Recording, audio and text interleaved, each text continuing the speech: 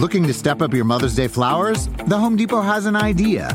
Let Mom's Green Thumb do some digging with colorful flowers, pots, and premium soils to bring out the most in her patios, walkways, and gardens. Right now, get Vigoro potting soil just $8.97 for strong, healthy, vibrant plants, indoors and outside. Shop our wide selection online and pick up your order in-store and give Mom the gift of a beautiful garden. Get Vigoro potting soil just $8.97 at the Home Depot. How doers get more done. See homedepot.com/delivery for details. Do you want a beautiful lawn? Enter TruGreen, the easiest way to get a great lawn. Just water and mow, and they'll do the rest. Weed control, fertilization, aeration, and more. TruGreen is the official lawn care treatment provider of the PGA Tour, and they have a verified best price, which guarantees you the lowest price with no compromise on quality. You do you. Let TruGreen do your lawn care. Visit TruGreen.com, TruGreen.com, to get the best lawn at the best price with the best people. Guaranteed. Hello, everyone, and welcome to a new NBA season and a new season of the PBT podcast here at NBC Sports. I'm Kurt Helin, managing editor of Pro Basketball Talk, with you as always. Today, we're starting to dive into our preview of the NBA season, and hey, if you're going to start, you're going to start at the top with the Golden State Warriors, the two-time defending champions, the team to beat. Mark Medina is here with us to discuss them as he's been in the past. But first, just a quick reminder, we're going to be here all season with great podcasts. We're going to talk to players, we're going to talk to people around the league and media members. Really interesting analysis, so please subscribe. Go into iTunes or Google Play, your favorite, wherever you find your podcast. We're everywhere. Subscribe for us. Comment, tell us what you want to see, what you want to hear, and we will try to get to more and more of that. So without further ado, let's start breaking down the NBA season from the top. And as promised, we're bringing in Mark Medina from the Bay Area News Group to do this with us. Hey, Mark, how you been, man? How's it going? It's been good. Good summer after a busy season. Been able to squeeze some time in Mexico, a friend's wedding in the wine country area. Went back to LA and caught up with some folks, including yourself, and now back in the Bay, getting ready for another fun season to start. Yeah, it is going to be an interesting season for the Warriors. And Mark, if you don't know, covers the Warriors for the Bay Area News Group, which is the San Jose Mercury News and about 47 other papers up in that area, something like San that. Jose Mercury News, East Bay Times, I'm sure a bunch of other dailies out there. So, all right. Well, I don't even know why we're doing this, Mark. I mean, honestly, they've ruined the NBA. The Warriors are just going to run away with the title. There's no questions about this. It's a foregone conclusion. So why are we even doing this podcast, right? I know. Why is the NBA even having another season? They should just cancel and refund everyone's money. Exactly. I actually had this conversation a few weeks ago with Rick Welts, the Warriors president. You know, he just got inducted into the Hall of Fame, and he was laughing about that whole notion because he remembers when he was in the league office in the late 80s, early 90s, particularly in the 90s, and this guy named Michael Jordan was helping the Chicago Bulls win 6 NBA championships, and there was a lot of talk of, are the Bulls hurting the NBA? And he was laughing that, they've done so much damage to the league and they haven't recovered since. So exactly, there will be a 30 for 30 documentary and all the wreckage that the Warriors have inflicted on the league because they have so many All-Stars. Exactly. We could go a couple directions with this silliness of this, but we'll go to the one that kind of set it off this summer, which was DeMarcus Cousins signing with the Warriors. We'll go there first. I mean, first off, when does he come back? Is there a notion within the team yet of what kind of... Obviously, they're not going to have him on some sort of tight timeline yet, but do they have any idea?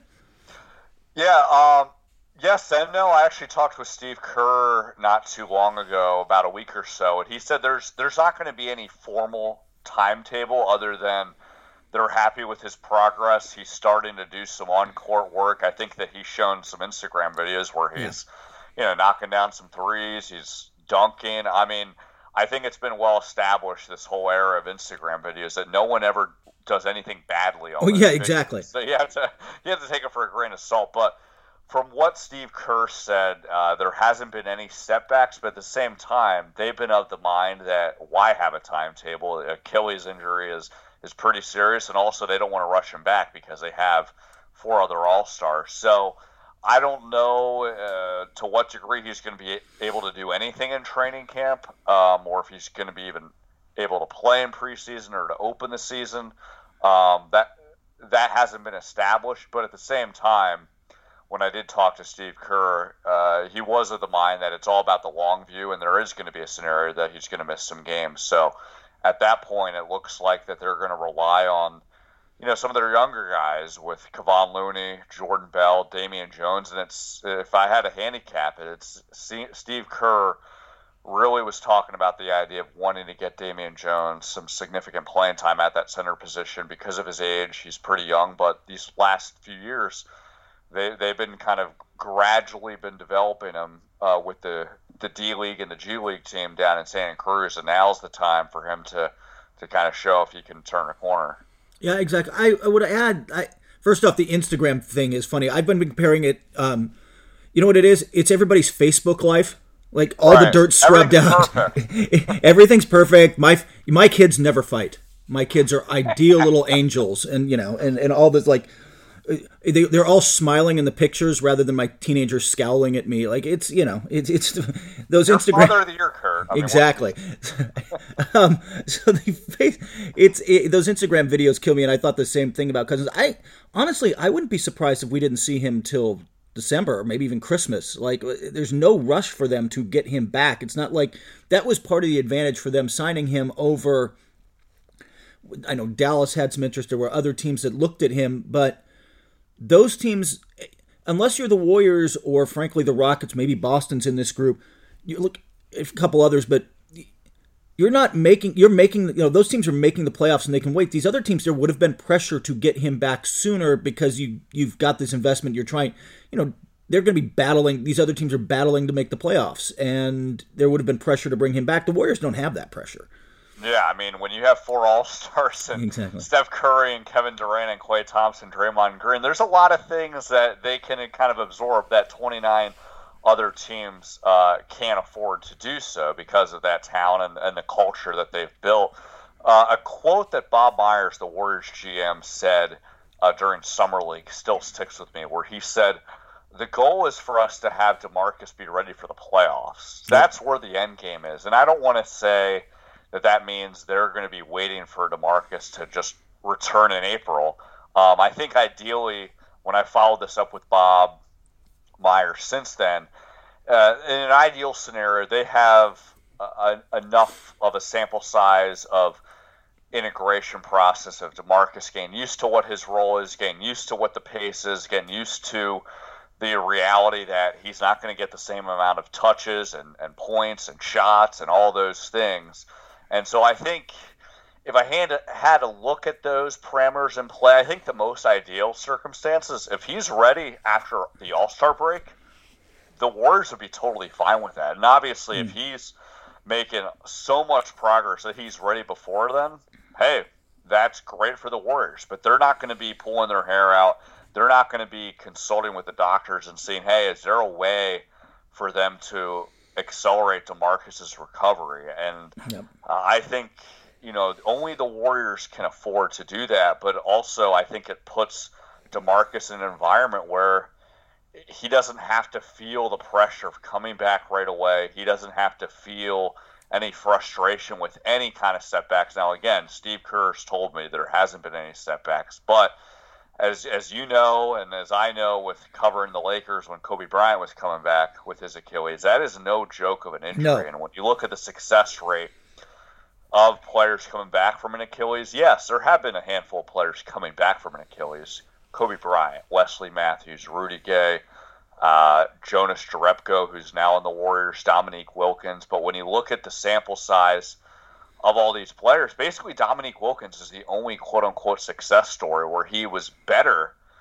than he was before his Achilles injury. Usually when these guys have come back, it's a much diminished version of what they've offered. And I think because of that, there's a lot of question marks on what DeMarcus can show. I think the positive end is he's still 28 years old. He's young and he can be patient, but I think there is a question, even if he wasn't having this Achilles injury, can he adapt to the pace that the Warriors are used to? You think on one hand he can, because he is such a versatile big man. He can play in the post, he can shoot the three, he can shoot the mid-range jumper. Steve Kerr talks a lot about how much of a great passer he is, and he can probably set a lot of good screens to get these all-star shooters open.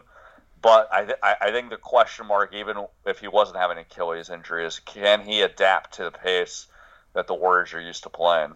Yeah, I think that's part of it. I think one thing that's going to be interesting to watch with him is just beyond the Achilles rehab is the image rehab, which is part of him getting. Look, he's playing for his next contract. This is a 1-year deal. He almost certainly will not be back with the Warriors if he's healthy. And he's playing to say, hey, not only, by the way, am I, back physically, but I am, like, all this stuff, all the rumors about me, all the reports, frankly, like almost every teammate and team that's ever dealt with him, I'm not that big a problem in the locker room. I'm not, this is a guy you want in the, on your team, leading your team. I'm worth this big money. So, I mean, that's part of it. It's also really, to me, going to be interesting when they come back to see how they use him. Because, one of the things that I thought was such a great quote was, I believe this was Draymond Green talking about, players they were trying to bring in this summer, saying, we're not looking for 82-game players, we're looking for 16-game players. Right. Yeah, it's about the playoffs. It's about, cause that's where his advantage is. I can see them, he's going to try to fit into the system and play whatever, but I think his real advantage comes in the playoffs or going against specific teams. Boston and Houston come to mind that switch a lot. You can punish switches with this guy still. Like, if he's back to even 80% of himself, he's going to abuse switches. And that's how everybody wants to defend the Warriors now. Yeah, and I think when I've talked with Steve Kerr, it really seems like there's so much flexibility. I mean, he made it crystal clear. There is no scenario where DeMarcus is a bench player. He is the starter. Yeah. They're going to have 5 All-Stars on this team starting for the Warriors. But I think you're going to see Steve Kerr staggering his minutes a lot with the second unit. And I think that might address some of these question marks of, how well will he adapt of not getting as many touches? Maybe he's fine with not getting touches with the All-Stars when he plays with them because, hey, when he plays with the second unit, he's going to be the guy. And then maybe there's an adjustment with how he plays with the pace. I mean, he is not used to playing at the kind of pace that the Warriors operate under, but maybe they can play at a more methodical pace with the second unit. I mean, when you look at the second unit with the Warriors, and I mean, for other teams that might be listening, other fans of other teams that might be listening, this is total arrogance season and total first world NBA problems. But if you're going to scrutinize the Warriors' weaknesses, it is their bench. They don't have a guy outside of Jonas Jerebko that's considered an elite shooter. And I think there's even questions with Jonas that, I mean, he has shown a pretty good track record of he's a good shooter, but he's not a volume shooter. And so when you're looking at that, it's going to be on DeMarcus of kind of carrying the team and dominating the post and being able to spread the floor a little bit with his mid-range shot. And I think that has really fascinated Steve Kerr. And I think when you take a step back and Kerr, and we're talking about his injury and his integration process and all these, potential positives, potential negatives, I think that this really excites Steve Kerr, really excites Bob Myers, because I think in their own way, they're looking at the Warriors of how do they get these guys engaged. They were already bored with the regular season last year, and it wound up not being a problem. They survived Houston in a 7-game series and beat Cleveland in the NBA Finals, but as far as getting them interested, they're of the mind that it's going to be a challenge because how do you engage them? But, here is one thing that could keep the Warriors engaged. The ongoing season project of how do they integrate DeMarcus? How do they bring the best version out of themselves, out of DeMarcus? How do they hold him accountable? This is something that could entice the likes of Kevin Durant and Draymond Green and that sort of thing, because if he wasn't on the team, they might just be bored with all the games starting from October to April. That was actually one of the things I wanted to talk with you about, too. It's like, just how much is this team going to care during the regular season? Not much. I mean, honestly, and you saw it last year. I mean, if you do pre-post All-Star game with Andre Iguodala, his splits are insane. Right. I mean, all right, I mean, part of there was some health stuff there, but part of it was, I got to get this, all right, time to buckle down, time to get focused. Draymond is arguably the best defender in the NBA, certainly one of the handful of very best defenders in the NBA when he cares, but he really wasn't as engaged the first part of the season. The Warriors fell to 9th in defense, and there's more than just Draymond to that. But part of it was their level of engagement. They were able to pick that back up. I mean, there's two parts to that for me. Part of their advantage, honestly, is continuity now. I mean, yeah, you're trying to get Draymond worked in and you've got Jerebko and the bench is a little thinner, but when your core guys are back, continuity really helps, man. And right. it compared to the other teams who are going to challenge them in the West, Houston is adding Carmelo Anthony, and they've been at it less time. This is their second year really with all the core guys. The Lakers are certainly a complete turnover. Oklahoma City's got some changeover now, and they haven't really solved their thinness problems.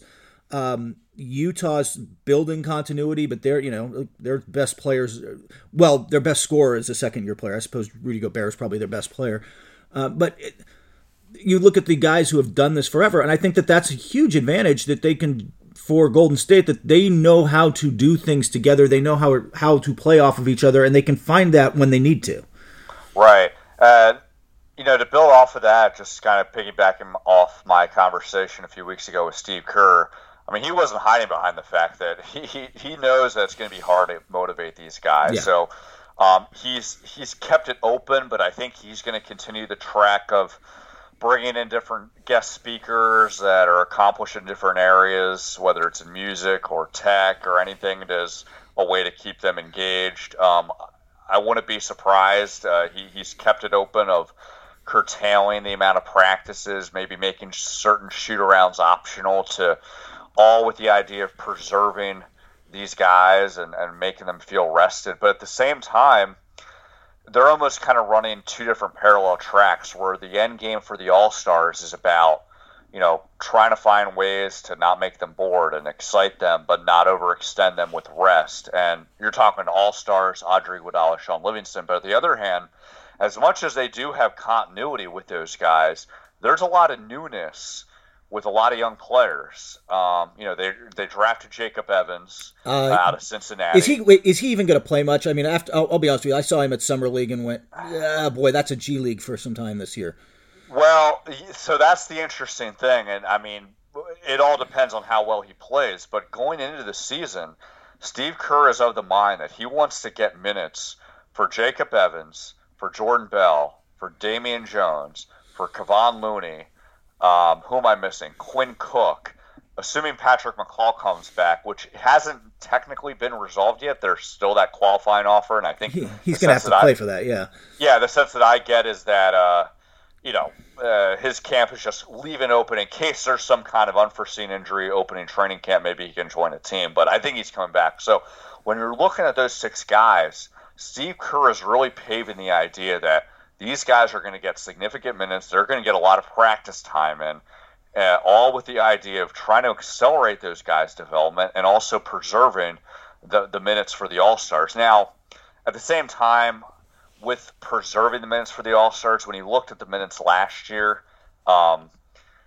Steph Curry and Kevin Durant were in the 34-minute range. Draymond Green, Klay Thompson were around 32 minutes. Steve Kerr said that he wants to keep those minutes. So it's not like, they're going to be, going any lower than that. But Andre Iguodala, Sean Livingston, I think there's going to be a lot of, games that they'll either rest or there might be a knick-knack injury that they preserve. So, there definitely are some question marks about, all these young guys, including Jacob Evans. But as of now, the plan is to get the minutes. And when I've talked with Jacob Evans, when I've talked to people on the Warriors, I mean, I definitely think that they're not hiding behind the fact that he didn't shoot the ball well. But I think because of how talented the Warriors are, their end game specifically with Jacob is he a guy that can buy the minutes? Is he a guy that can make some good defensive stops? And he's shown a track record of that in college. Now, the NBA is a whole other element, but I think when you're looking at how the Warriors are evaluating him, it's not so much of how well can he shoot the ball. If he does that, it's a bonus, but it's more of can he make stops and can he give enough minutes where he's not screwing things up. Yeah. I think when you get into the regular season Warriors and how many games they win and how much they're able to coast, honestly, a big part of that is can they keep Steph Curry healthy this year? Like when Steph Curry was out, their numbers were, good, not great team. Like you got a real sense. Yes, Kevin Durant can put up numbers on any given night, and they've got plenty of talent around him, but look, the offense just doesn't flow the same way. He creates the spacing. It's his gravity that opens things up, his passing that opens things up. And by the way, their defense wasn't like dramatically better. He's a better team defender than I think he gets credit for. If he's not healthy, if he's not 100%, or if he misses any time for a while, that's one of the things that can be a chink in the armor. Oh, without a doubt. And I know that some Warrior fans have been upset with me ever since the finals ended because I was one of the voters that said, you know what, Kevin Durant deserves the finals MVP. Absolutely. And I stand by that. He played better than Steph in the finals, but that vote was specifically finals. I wasn't looking at everything else. So with that being said, as much as Kevin Durant might be their best player in the finals, Steph Curry, without a doubt, is their more valuable player. Not just because of his shooting, but because of what you said. With his absence, it changes the team dynamically or dramatically. And even on those worst-case scenarios, and it doesn't happen often because Steph is an unbelievable shooter, but when there are games where he is not shooting the ball well, he is still incredibly valuable and sometimes even still the most valuable because of the gravity that he commands with defenses, with having to spread the floor and just having to defend him at half court. And I think, again, to defend my finals MVP vote, it's really a credit to Kevin Durant that even in those moments where Steph wasn't having the best shooting nights, but he was still taking advantage of the gravity, that Kevin was just playing above and beyond.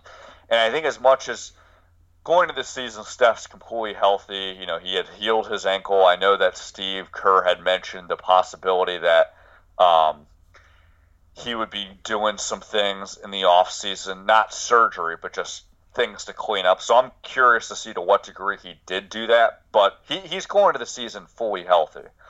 So there's no question about that. But, Steph has kind of an ankle injury history, so you never know. But at the same time, as much as that's important, as much as that's a game changer, barring, a significant absence, barring a season-long absence, the Warriors showed last season that they were pretty good with kind of holding the fort down, with Kevin increasing his role and his production and the shot volume.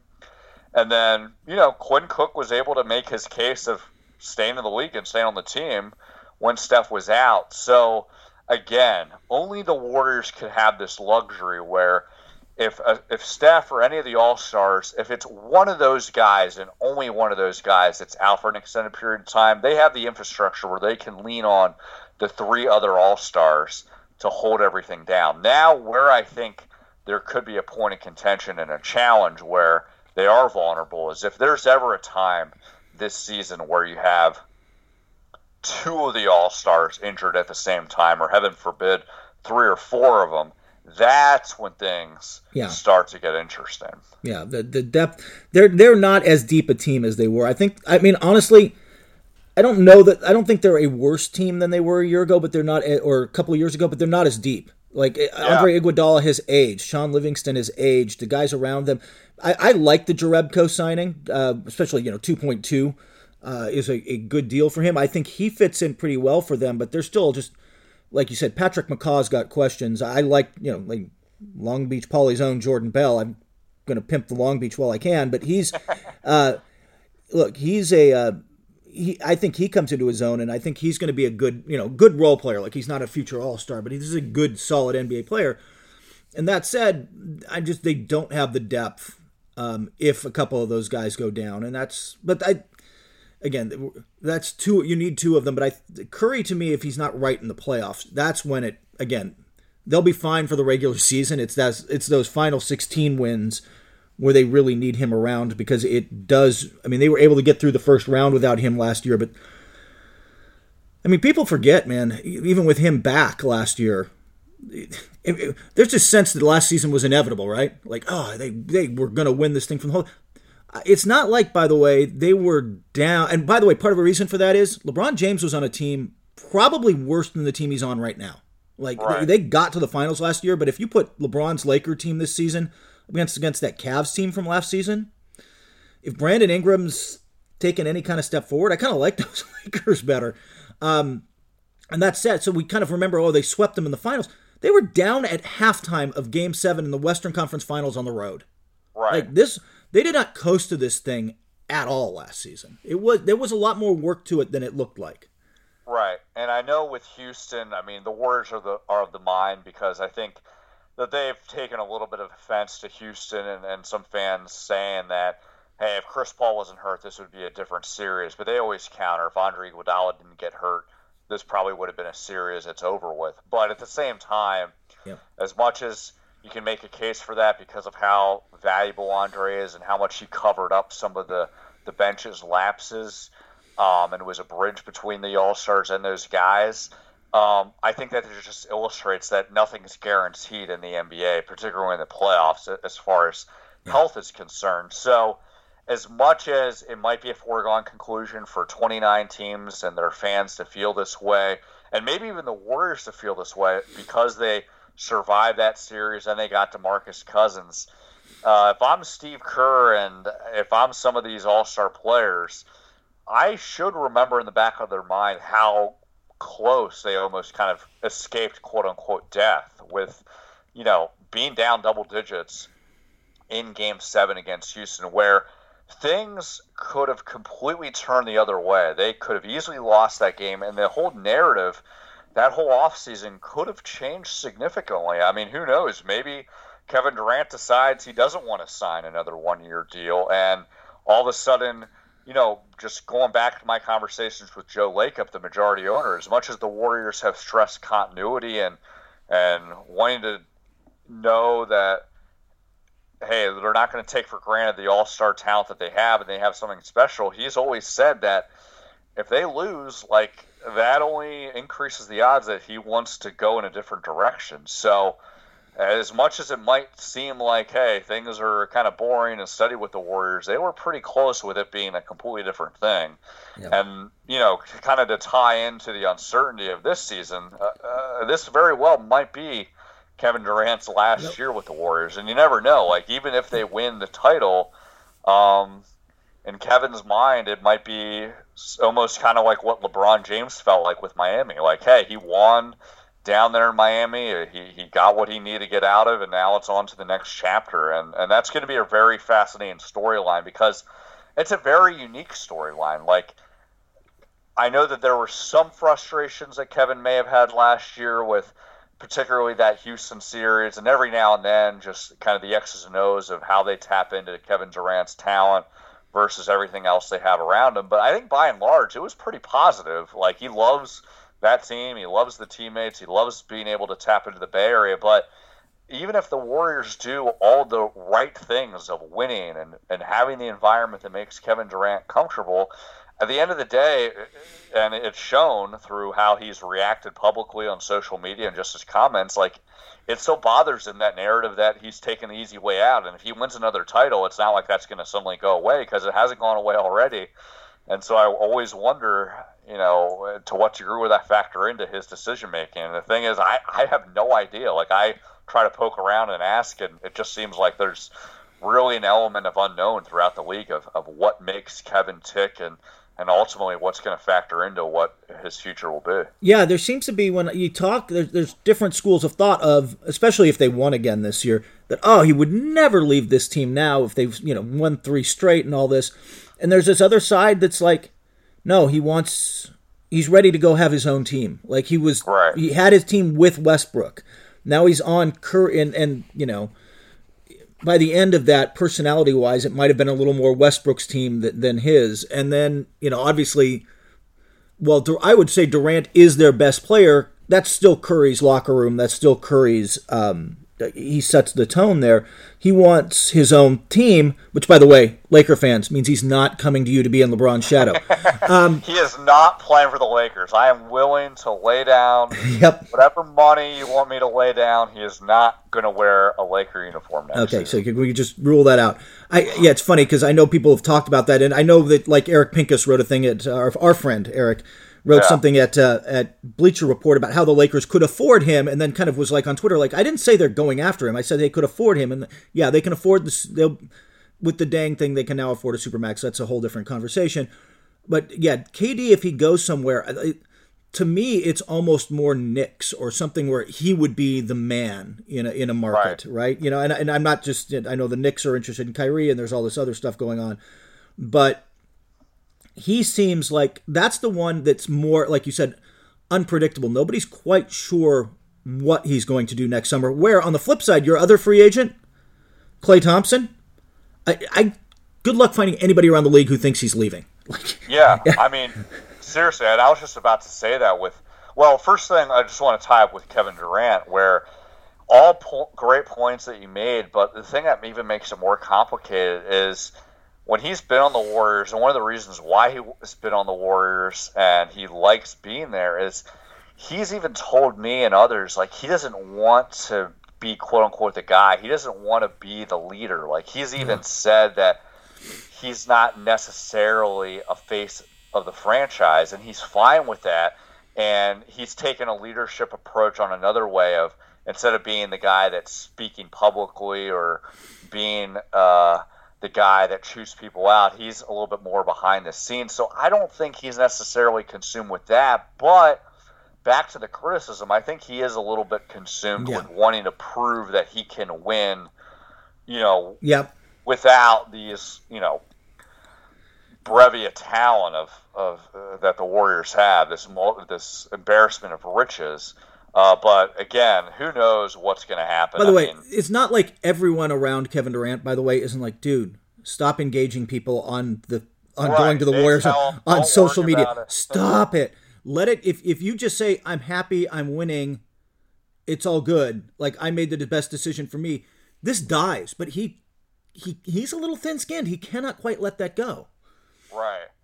And that's another thing that's very complicated about him, because when you talk to him person to person, day to day as a beat writer, like, you feel like there's parts of him that he feels comfortable in his own skin. He's willing to have a conversation with you where it's not, robotic, and it's not within the confines of being interviewed. Like, he likes the old school give and take. And you think at those points, hey, he's a guy that's willing to engage. But then when you see kind of the social media behavior, you wonder, to what degree is it tilted? I mean, bottom line is it's complicated and it's hard to get a read on him. But a guy that's not hard to get a read on, what you alluded to, is Klay Thompson. I talked with him earlier this summer. He was having a foundation event in San Francisco, and he was saying, he reiterated, he said, I've said it time and time again, but he wants to reiterate, like, he wants to be a Warrior for life. And not only those public comments, but just knowing kind of behind the scenes what's going on. Like, he doesn't want to go anywhere. Like, he doesn't want to be the guy. He doesn't worry about getting a max contract. I mean, the devil's going to be in the details of course, he's like any NBA player. He wants to stay true to seeing how he can maximize his value, and that's a reason why he's not going to do the extension offer that's on the table right now. Right. Like, he'll wait until he becomes a free agent. But the way it's been explained to me is, be prepared for this likely scenario to happen, that he waits for what Kevin Durant does, not necessarily to see where he goes, but because he knows the Warriors want to address that first. And as soon as that happens and there's clarity on one way or the other, he says, okay, let's reach a deal to come back to the Warriors. And maybe to some degree Durant's contract or deal influences that, because, hey, maybe if he leaves, maybe there's more money for the Warriors to give Klay because they have some to work with. But, when I'm hearing and reading these things about the Lakers are seeing Klay Thompson as their top priority, I mean, I think Rob Pelinka and Magic Johnson are doing great things with the Lakers, but I kind of wonder if that's a good idea. Like, I think it's a good idea if they're not putting all their eggs in that basket, but if they are, that's a problem, because I don't see Klay going anywhere, and I can guarantee that he is coming back to the Warriors. The only uncertainty is what the dollar amount's going to be, and that hinges on where Durant ultimately goes and what kind of compromise both parties can make. But he's of the mind of being very open to that. Like, he's not going to try to squeeze every single penny, and everything about the Warriors that make him special, like, he very well recognizes that can't be duplicated anywhere. So he's going to be back. Yeah, I don't know anybody who thinks he's leaving. And I think what the thing that came out with the Lakers was more about like, and they're right about this. If you're talking about the potential free agents and fit with LeBron, then look, if it's fit with LeBron, and again, I think Ingram's going to take a step forward, be like their third guy, and then they're going to go get whoever the number 2 is. Clay makes a lot of just pure basketball sense, but I don't know any, like I said, I can't believe Rob and Magic are thinking, I don't know anybody who actually thinks he's leaving. It's also, look, he's not the kind of guy, you mentioned it, he's not the kind of guy who's like, man, I need my own team. I need my ego stroked. And the other part of it is, and there's a bevy of these guys in the league. Curry, I guess a little bit. Larry Nance Jr. comes to mind, some other guys. So, both sons of players or people who, Kevin Love's a different situation, but like people who grew up with a little bit of money, your relationship to money and maxing it out is just your relationship to money is different. Like if you grew up like LeBron or Carmelo or the kind of Derrick Rose, these kind of classic NBA stories of rather poor guys using basketball to escape in a lot of ways and it becoming this thing. Like that's I don't want to say just a narrative. That's a real story, and it really impacts how people are. But that's not Klay Thompson's reality. He grew up really comfortably. Dad was a first number 1 overall pick and a Lakers Showtime player, and it was a different relationship to money. So he's not necessarily the guy who's like, he's willing to give up some money to keep a situation and a work environment that he likes in an area he likes, where that's not necessarily what Carmelo would do. But that's just because they come from very different places. Without a doubt. And I think with Michael, as much as he would love for his son to play with the Lakers, he's also a smart guy. So I know that, he's told me that he's told Klay, like, be very well aware of how special you have it right now, and you don't want to leave a championship team. And Klay's his own guy, so it's not like he's just consulting his dad, but this is one of many perspectives he's getting, and Klay is of the same mind. And at the same time, as much as he grew up, and played at Santa Margarita High, and he grew up a Lakers fan, loves Kobe Bryant, like, I don't think his personality would really be, like, in tune with LA. Like, he would be a great fit, no doubt about it, with the team. He would play well, he would really help the team, but I don't think he would like kind of the environment. Like, he doesn't necessarily like to do interviews. He's a really great guy and fun to talk to, but he just doesn't like having to do that kind of thing.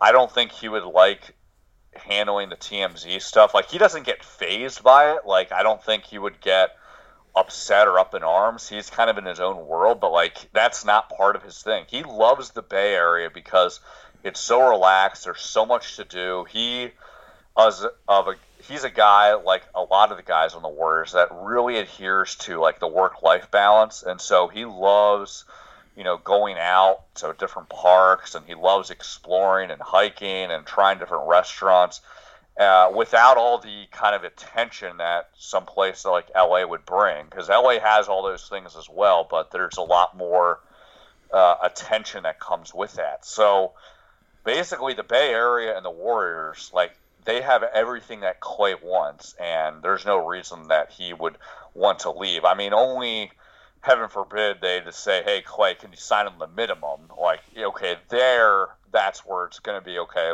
draw a line in the sand. But the Warriors aren't going to do that. Joe Lacob is a guy that, even with these luxury taxes that he's having to pay, if these moves help the Warriors win, he will do it. And at the same time, they're going to be moving to Chase Center in Mission Bay in San Francisco next season for the 2019-20 season. It's $1 billion privately financed arena. So they are taking all the money up front with having to pay it, but they're going to get 100% of the profits, and they're going to get a boatload of money with that. And so as much as they might be having to pay luxury taxes, that is going to allow them to absorb that significantly. Yeah, exactly. I think that new building is something that's people underestimate when they talk about how big this, rightfully talk about how big these salaries can get for this team and everything else. Like, they're moving into a building where they can eat that for a few years and be okay. And by the way, you talked about Klay not wanting to deal with the zoo of being in Los Angeles, specifically kind of soap opera and attention that comes with being a Laker. Everybody listening, just remember that when you're starting to think about where Kawhi Leonard is going to play next season. I don't want to go down that rabbit hole. I'm just saying, think about that. I think we've covered a lot of it. I wanted to say, I imagine management does when they look out at Houston and now a healthy Boston and some of the other teams potentially out there. Honestly, outside of those two teams on paper, I'm not sure can anybody beat the Warriors if they're healthy, period. I'm not convinced they are. If the Warriors are healthy in the playoffs, at least their core guys are healthy, I'm not sure the rest of it's going to matter. Yeah, I don't think so either. I think when you look at Houston, they've gotten worse this offseason with losing Trevor Ariza, losing Luc Mbah a Moute, and I think that there's a fair question mark that a lot of people have around the league. Can Chris Paul stay healthy? He has not had a good track record with that. So as much as the Warriors had their eyes open with Houston, they haven't said this. I'm just looking at it from my own perspective.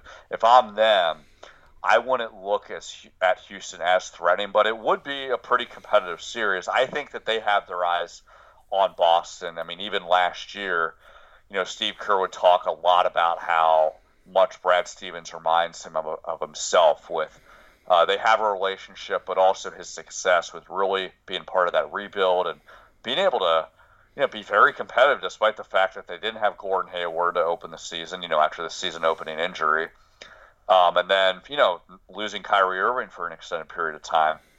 And I remember when they lost to Boston, the first go-around, Steph Curry was kind of being a little tongue-in-cheek saying, yeah, I hear the weather's really nice here in June.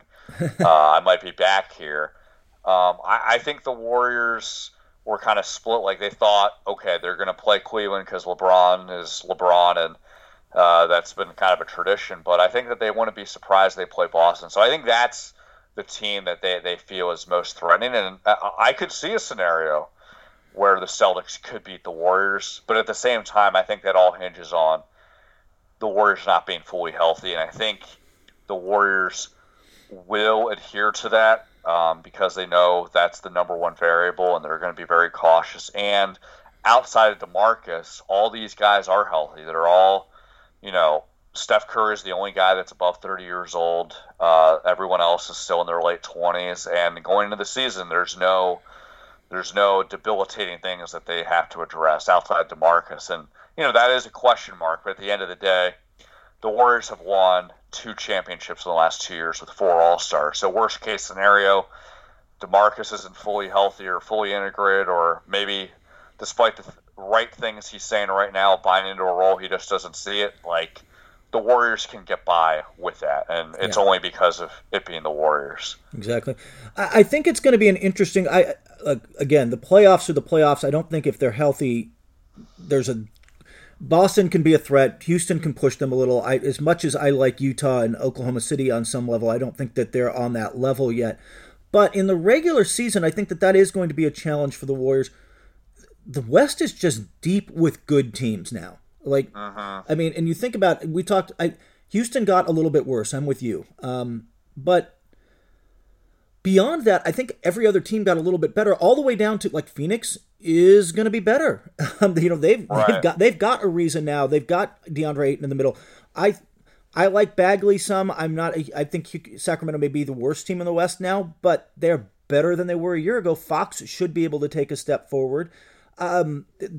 And then you start getting into everybody else. Like, the Clippers aren't going to be terrible until they get injured. But Denver is going to be good. San Antonio is going to be good every night. Oklahoma City, New Orleans, just up and down the list in the West. There's really not going to be nights off. And that, I think, is going to be a little bit of a regular season challenge for them, where if you don't, there used to be nights where you're like, man, we're playing the Kings. We don't need to be focused tonight. Not anymore, man. You better bring it, or any team in the West is going to at least challenge you. Right. And I think this could be good for the Warriors if they respond accordingly. I think all these teams in the West, and you listen to them all, and obviously the Lakers are going to be significantly better with LeBron being on there. I think that could be enough to force the Warriors not to sleepwalk through games. but not enough to actually make them feel challenged. And in a way that actually might be easier, because the only way they lose these games is if they don't care. But if they care, all of a sudden their talent prevails, and it explains why the Warriors would go on all these third quarter runs last season where they're down by double digits, and all of a sudden you look up, 3 minutes into the third quarter and they're up by 20, right? And so I think with all those things, LeBron going to the Lakers, the Clippers kind of being in that middle area where they're not bad enough to be a lottery team, but they could be a team that's on the outside looking in of, sneaking into a final playoff spot. I think they're gonna end up in the lottery only because the West is stupid deep. I mean, lottery or maybe injuries, right? But, exactly. Their injuries, but I mean, again, Portland was the 3 seed last year, and I think they might miss the playoff. Like, it's that kind of West this year, right? But I don't think at the end of the day, any of these teams threaten the Warriors at all. The gap is still wide. So I think right now it's almost like a year that gives the Warriors time and these teams time, where the Warriors can rely on the all-star talent they have, some of the continuity they have with Iguodala and Livingston, and then buying a year of seeing how well can these young guys develop so that when they are at this point in the fork of the road where maybe they can't keep everyone together, or maybe, Andre and Livingston are too old to keep, or they can't extend their career, that they can plug them in. But also for all these other teams to develop, and then obviously a trade deadline and free agency to make more moves. I think next season will be the question of, hey, do the Warriors have enough to be able to withstand whatever moves all these teams made? And I'm looking at the Lakers. Obviously, they now have cap space to get another guy with clearing Luol Deng's contract and buying that out. And, Daryl Morey's always going to be a guy that's looking to make moves. And Oklahoma City Thunder, I don't think they'll advance far, but they brought back Paul George, and they still have Westbrook. They'll still be a competitive team. Can they add on the fringes there?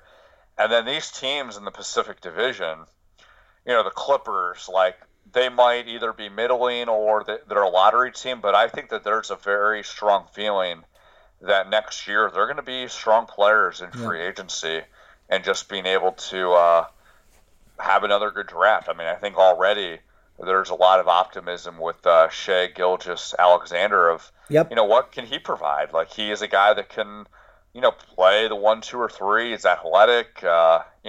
He can play different styles. And, when you're looking at the Suns and the Kings, I mean, they're going to be toward the bottom of the league, especially with Devin Booker now opening training camp with the possibility of, not being available. But the MO on those two teams, it's really just about developing their young guys and not about wins and losses. And, they have Trevor Ariza, who's a veteran guy that can kind of have some, say in the locker room while also playing significant minutes where, when you look at the year before, Jared Dudley was a great locker room guy, but he's not really having substantial on-court value.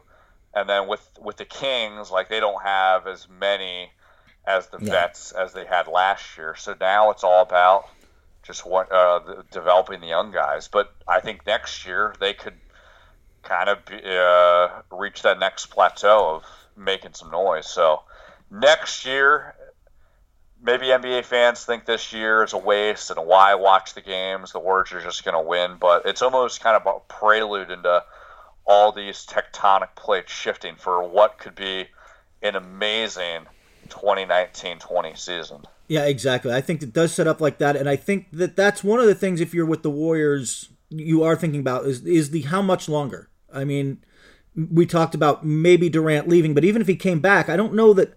Is there a sense around the team? To me, it seems like he's the first guy gone, one way or another. That he's the first guy in, last guy in, but he'll be the first guy out.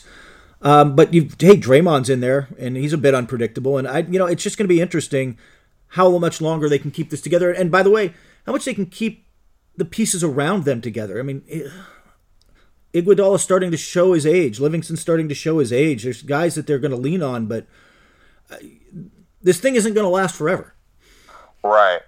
And the thing with, Durant, I feel like it's one extreme or the other. Like, he's either leaving or staying this next coming summer. But if he stays, I think he's going to do the 5-year deal. Oh, really? So, in one respect, like, okay, there's clarity of they're going to have him and Steph for these next few years. So then it's about, okay, do they reach enough of a number that makes Clay feel respected?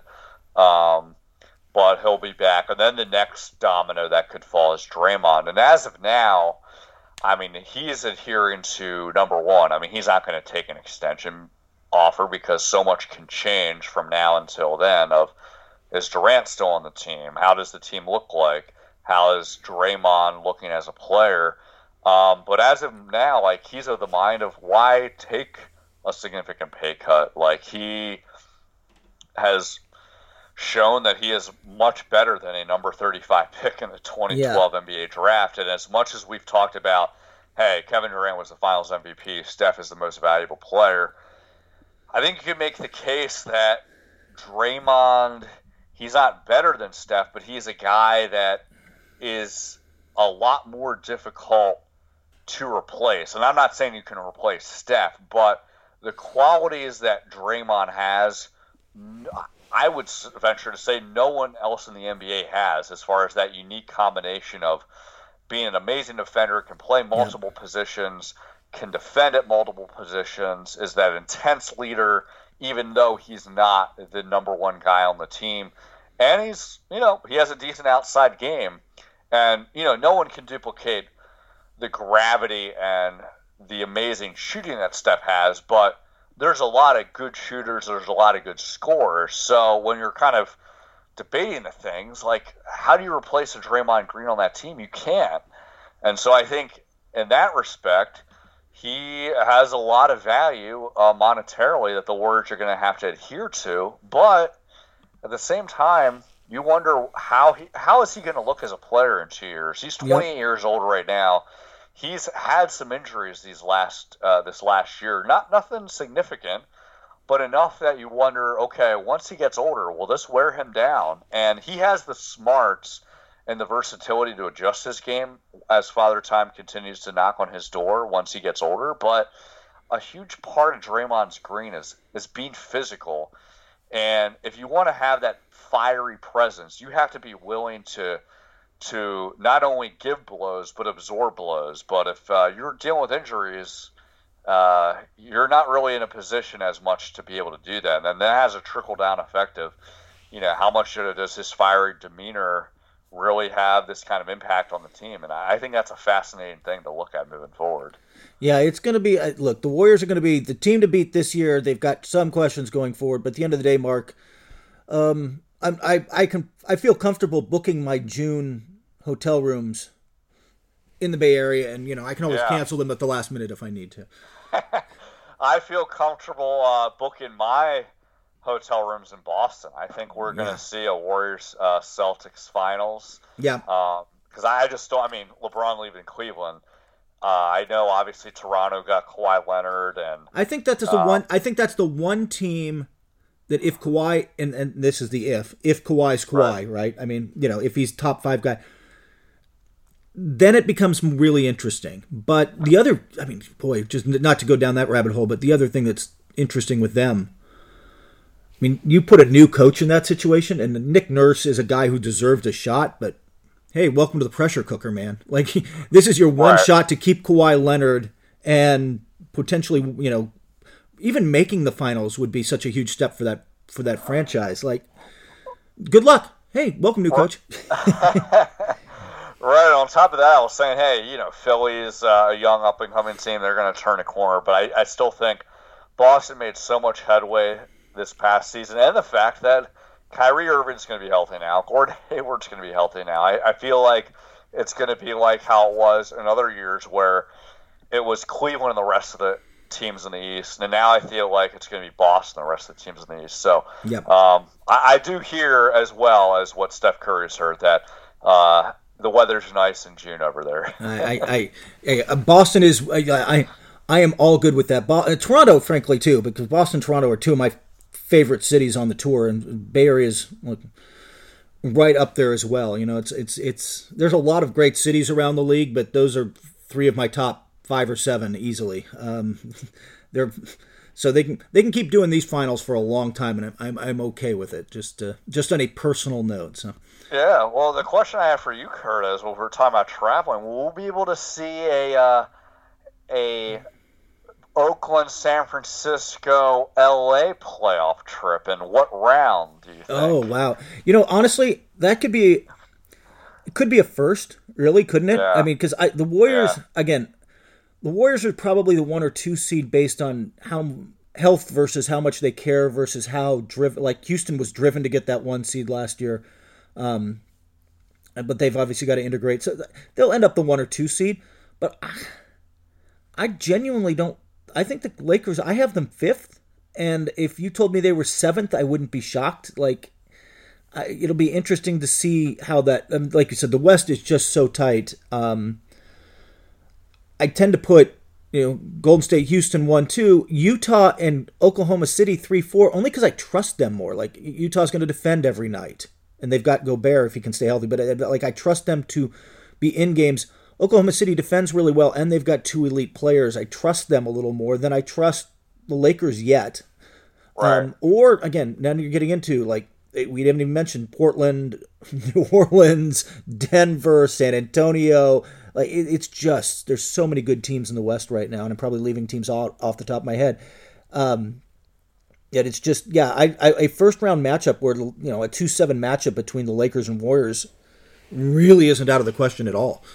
Yeah, I would love it. I mean, I get to go down to LA, catch up with you and other folks in the area, and see some good basketball. I mean, I don't think the Warriors should have a problem playing the Lakers. I think they would beat them in 5 or 6 games, but it would still be fun seeing LeBron. The league would love it. They do have a lot of respect for the young players, so I think that could just be an exciting matchup, even if there's not any question of what the result will be. Yeah, who would love that is ESPN and TNT too. Oh yeah, it is not a coincidence that Christmas Day is Lakers Warriors. I was surprised. I thought it would be Rockets Warriors. I thought it would be Rockets too. I know LeBron moves the needle and the Lakers move the needle, but I thought that Game 7 West Finals of last year had something intriguing as well. But you and me both, man.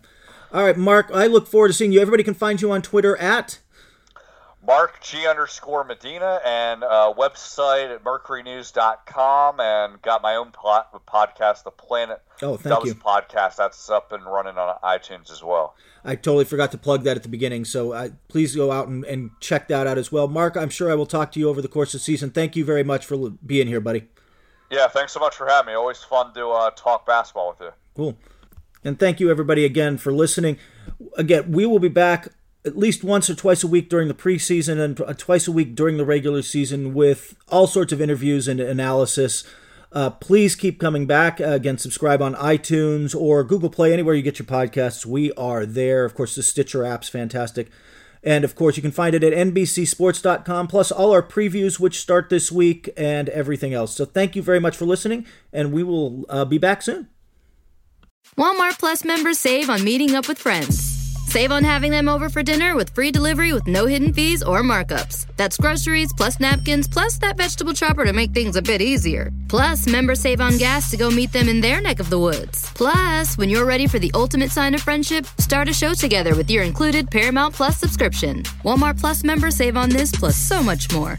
Start a 30-day free trial at walmartplus.com. Paramount Plus Essential Plan only. Separate registration required. See Walmart Plus terms and conditions.